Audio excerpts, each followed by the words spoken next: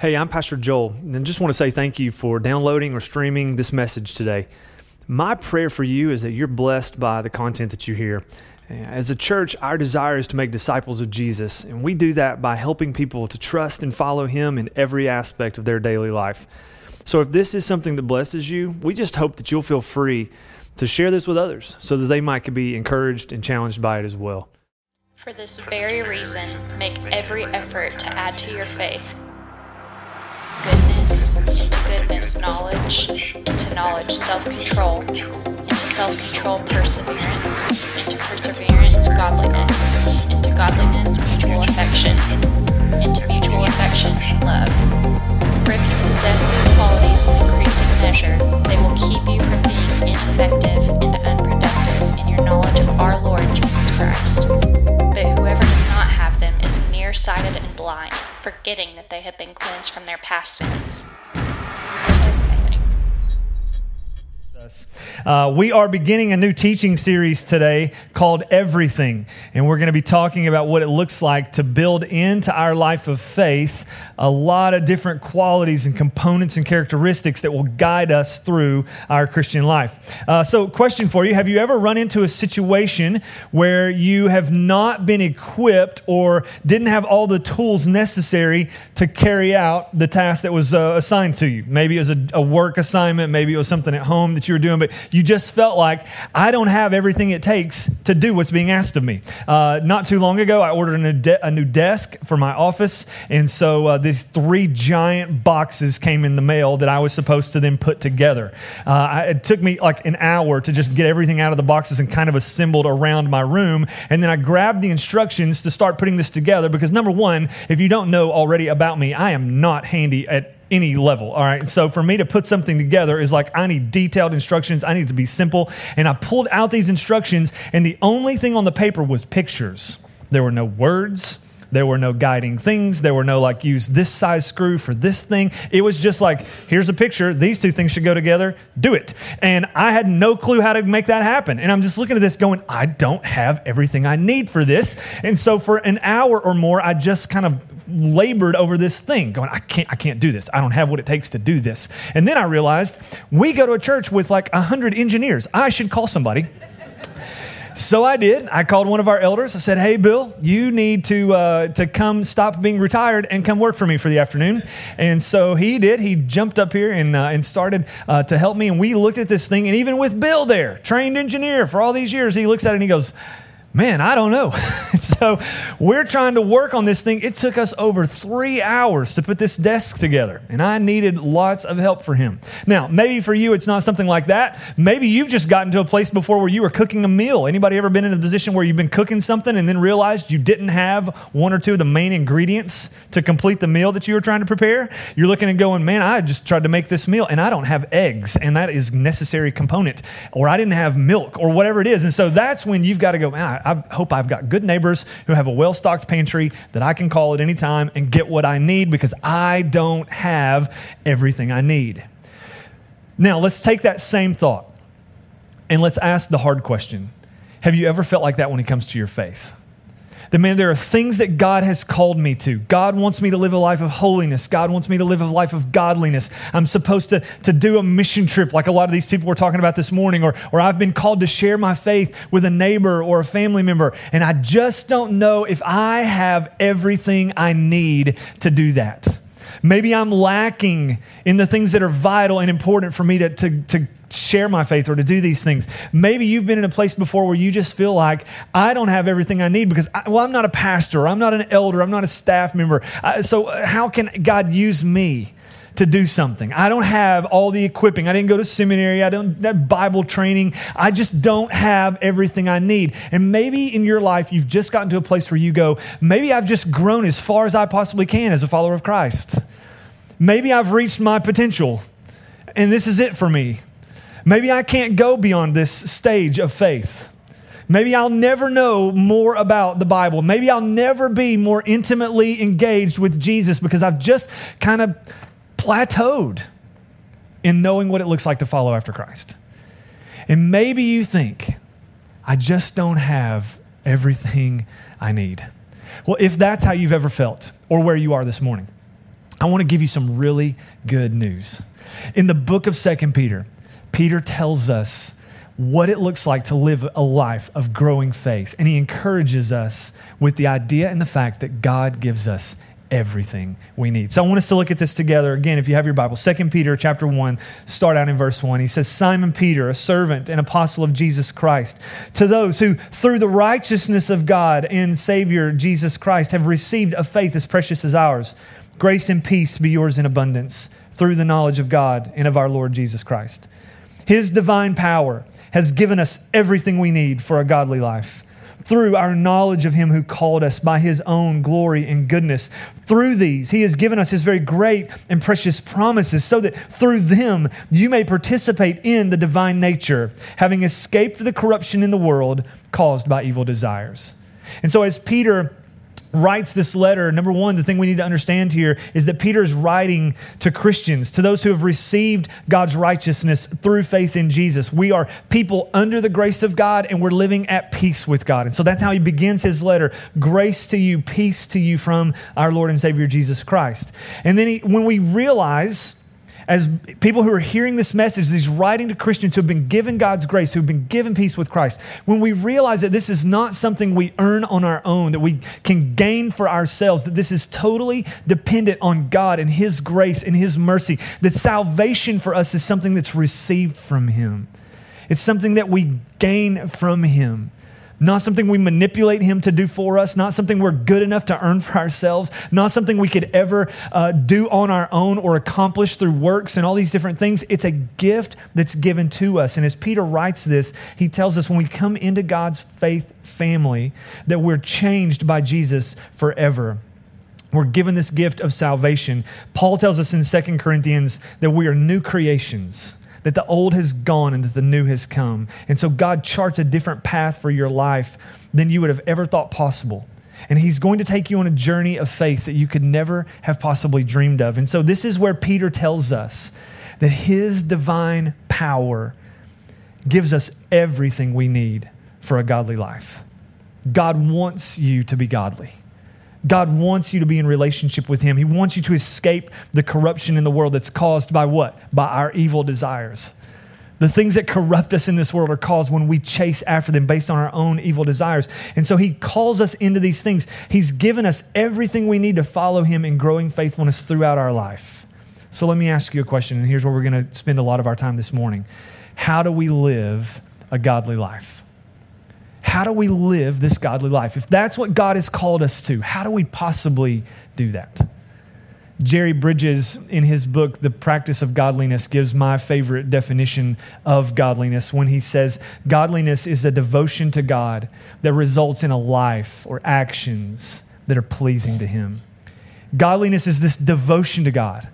And the result of that devotion is born out in our lifestyle. It's born out in our actions that we show and we prove in this world that I am with God, I'm for God. He's changing me and I want to be like Him. So when we're called to this devoted relationship with God that results in the action of our life working out our faith, he goes, that's when God really is changing us. So we see this in two different ways. One, we see it in the act of justification. That we see this is when we just accept God's gift of grace. We understand that Jesus is God in flesh. He came to this world, lived a perfect life. He was sinless. That He went to the cross and gave His life as a ransom for us. He was our sacrifice. That God, who needs to punish sin, punished Jesus instead of punishing you and I. Jesus became our scapegoat. He took on the sin of the world and He became our sacrifice. And then once we know that and we see that, and Jesus not only died on the cross, but He went to the grave, but 3 days later He rose from death, defeating death, hell, and the grave forever to give us life. So that process of justification, that we accept God's gift of grace by the faith that He's given to us through the Holy Spirit. Then the second half of that act, that's a continual lifelong process, is what we call sanctification. That every day we're being made more and more and more like Jesus. Through the work of the Holy Spirit and through our own desire to please God and work out these faith matters. And so what Peter is going to call us to this morning and help us to understand is how to live a godly life. to live a life of devotion to God that pleases Him in the actions of our heart. And so look at verse 3 again. He says this, His divine power, God's divine power, has given us everything we need for a godly life through our knowledge of Him who called us by His own glory and goodness. Through these, He has given us His very great and precious promises, so that through them you may participate in the divine nature, having escaped the corruption in the world caused by these evil desires. So how do we live a godly life? Let me give you 3 things quickly, and then we're going to go back and talk about them. Number 1, we live a godly life through our knowledge of Him who called us by His own glory and goodness. It starts with our knowledge of Him. That we don't just know about God, that we have this personal, intimate knowledge relationship with Him. So through our knowledge of Him who called us by His glory and goodness. Number 2, through His glory and goodness, we receive great and precious promises. That we see that God is a God who is glorious, who's good, and He gives promises to His people. So through them, we receive God's great and precious promises. Then number 3, through God's promises, we participate in the divine nature. So when you see Peter say in verse 3, His divine power has given us everything we need for a godly life, we don't just conjure up this ability. We don't just say, hey, you know what, I think today I'm going to be godly. This is something that's given to us. It's a gift of God. It's His grace to us. We also don't manipulate God into seeing us as godly. He alone gives us what's needed to live a life of godliness. He intends us to have that relationship with Him. And as we get to know God, we grow in our understanding of Him. Knowledge of God doesn't indicate just a casual awareness. There are people in this room that I know, I see your faces, I know your names, but I don't know you, and you may not know me. Right? And that's the same way in a lot of cases that we treat God. I'm aware of God. I know about God. I read the Bible, but I don't know God.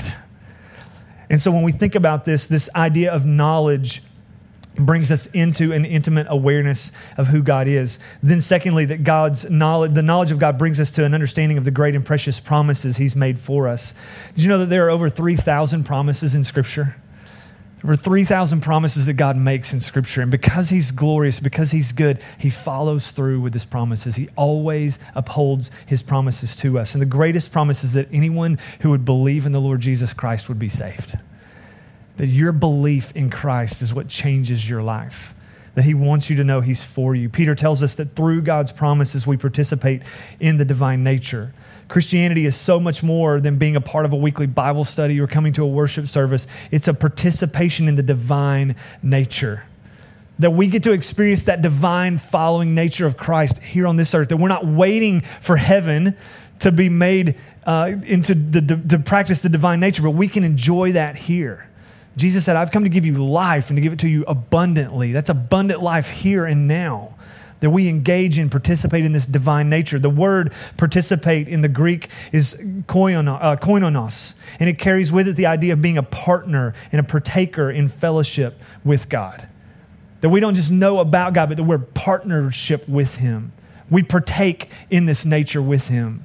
That He's given us the ability to escape the corruption and the evil desires of this world and participate in His divine nature here and now.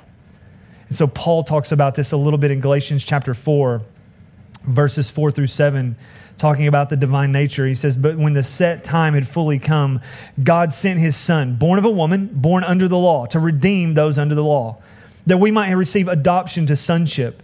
Because you are His sons, God sent the Spirit of His Son into our hearts, the Spirit who calls out, Abba, Father. You're no longer a slave, but God's child. And since you are His child, God has made you also an heir. And so we see this and we go, God has called us into this relationship with Him that's deeply personal, that's intimate. That He puts the Spirit of His Son into our hearts. So that just as Jesus called out Abba, Father, the Spirit in us allows us to call out Abba, Father. That word Abba means daddy. It's personal, it's intimate. It's an awareness of God where I just want to be close to Him.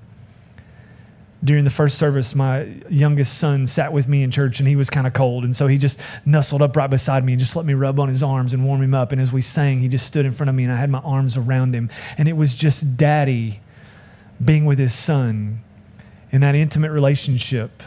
He would not have run up to any of you and gone, I'm cold, can you rub my arms? He wouldn't do that. But he knows daddy will do that for him.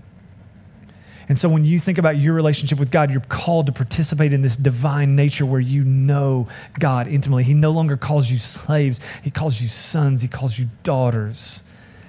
You get to be with him as an heir and a co-heir with Christ, that we participate in this divine nature. So this morning, to kind of wrap this up, I want us to look at the way that Peter responds to these truths as we start to close this up. We've been given everything we need for a life of godliness. And when you read this, the text that we read just a few minutes ago, you've been given everything we need for a life of godliness through our knowledge of him who called us by his own glory and goodness. Through what? Through his glory and goodness, he's given us his great and precious promises, so that through them, through what? Through his great and precious promises, we may participate in the divine nature, escaping the corruption in the world caused by evil desires.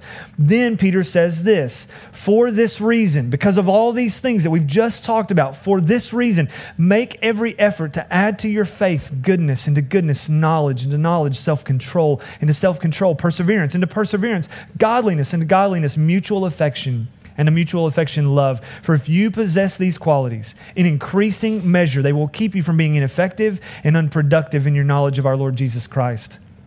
But whoever does not have them is nearsighted and blind, forgetting that he's been cleansed from his past sins. Therefore, my brothers and sisters, make every effort to confirm your calling and election. For if you do these things, you will never stumble, and you will receive a rich welcome into the eternal kingdom of our Lord and Savior, Jesus Christ. And so Peter lists these characteristics that we should be developing in partnership with the Holy Spirit to grow in godliness. This is a lifelong process called sanctification that we talked about just a little while ago. So when the Holy Spirit comes to live in our lives, after God has justified us by accepting Jesus into our life as our Lord and our Savior, to ask him to forgive us of our sins, we're justified. Then we spend our entire lives being sanctified. And he says it's not just something that you do for a moment and then you forget about. He goes, this is a daily, yearly, decade after decade pursuit of Christ. And so over the next few weeks, we're going to be spending time looking at these characteristics of what Peter says we should add to our faith. That we are people of faith who've come to this faith realization of our need for a Savior, and we've invited Christ into our hearts by God's grace through faith. Then Peter says to add to our faith all of these different characteristics. And so we're going to take time to look at each of them, and we're going to talk about what it looks like to build these characteristics into our lives. Many of you are going to be in life groups discussing these things and talking through them and encouraging one another to take steps to grow in godliness throughout the semester. And with the help of the Holy Spirit, we desire every single believer in Christ to be moving this way, to be saying, I know God has called me to a life of godliness. I want to be growing in godliness. I know God has called me to a life of holiness. I want to be growing in holiness. And so how we do that is by gaining understanding of these things. So here's the next question. Why is this so important? Why should I pursue a life of godliness? There are two promises, and then there's a warning in this passage. Here's the first promise. Number one, he says, possessing these qualities in increasing measure will keep you from being ineffective and unproductive. And so when Peter writes this, he goes, you add to your faith goodness, goodness, knowledge, knowledge, perseverance, perseverance, self-control, self-control, godliness, godliness, add mutual affection, to mutual affection, add love. For if you possess these qualities in increasing measure, you'll never be ineffective or unproductive in your knowledge of Jesus. Man, isn't that good news? Because when we think about that, none of you have ever joined a team, taken a job, jumped into some kind of a career thing and thought, you know what, I really hope that I'm terrible at this and I hope I completely fail at it. Everyone gets involved with things to say, I want to be effective in this. I want to be productive in this. I want my family to be effective and productive. I want my job to be effective and productive. I want what I do in the community to have impact, to be effective, to be productive. God says the same thing about our faith journey. He wants us to feel like in our faith, we are moving forward with production, that we're being effective, being productive in our knowledge of Jesus. And so he says, if you possess these qualities in increasing measure, you're always growing, you're never done, that you'll continue to walk with Christ in this way. So none of us ever get to a point where we go, you know, self-control, I think I've accomplished self-control. I can quit working on that now. I've got it figured out.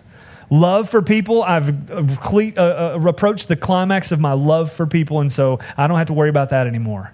He goes, no. If you possess these qualities in increasing measure, day after day after day, growing, increasing in them, you'll never be ineffective or productive. So that's one of the promises. Here's one of the warnings, or here's the warning. Anyone who does not possess these qualities is nearsighted and blind, forgetting they've been cleansed from their past sins.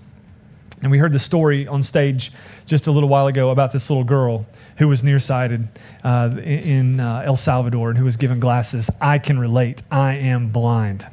If it was not for glasses and contacts, I couldn't see anything. This room would just look like a giant blur to me, right? So last night, I'm studying my stuff. I'm reading over my passage and reading over this thing, and I kind of went, you know what? I just want to remember and remind myself how blind I really am. I took the glasses off, and I said, let's see how close it has to be before I can see this thing. And it went like this, and this, and this, and this. And eventually, it was almost touching my nose before the words came into focus. And I was like, oh my gosh, I am so blind. I have nearsightedness to the max. Spiritually, when we think about being nearsighted and blind, he says, if anyone does not possess these things, he's nearsighted and blind. Here's what he's talking about spiritually. He goes, all you're concerned about is right here, right now. You think this world is the climax of what you're supposed to be about.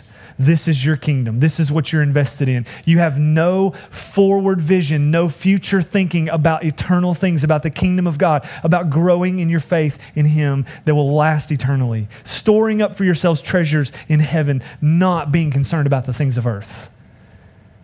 He goes, if you don't possess these qualities, you're nearsighted. You're blind. If you look at these and go, I don't need self-control. I don't need to persevere in my faith. I don't need this. I don't need that. Then he's going, you're missing the picture. You don't see it. You need to put the glasses on. You need to put the lenses on of faith to look at these and think, God, how do I grow and increase every day in these things? So that's the warning. Here's the second promise. If you do these things, you will never stumble and you will receive a rich welcome into God's kingdom. Man, that's a great promise, isn't it? How can you be sure you get to the end of your time on this earth, stand before God one day and hear Him say to you, well done, my good and faithful servant? Peter says, if you will make your calling and your election sure, then you will never stumble and you'll receive a rich welcome into God's kingdom. Now, that does not mean you'll never sin again. You'll never make mistakes in life. You won't have bad days. Things won't go south. It does not mean you won't stumble. You won't mess up. You won't make mistakes. It simply means that you will be able to run toward God through those things. That you'll know that He's right there with you.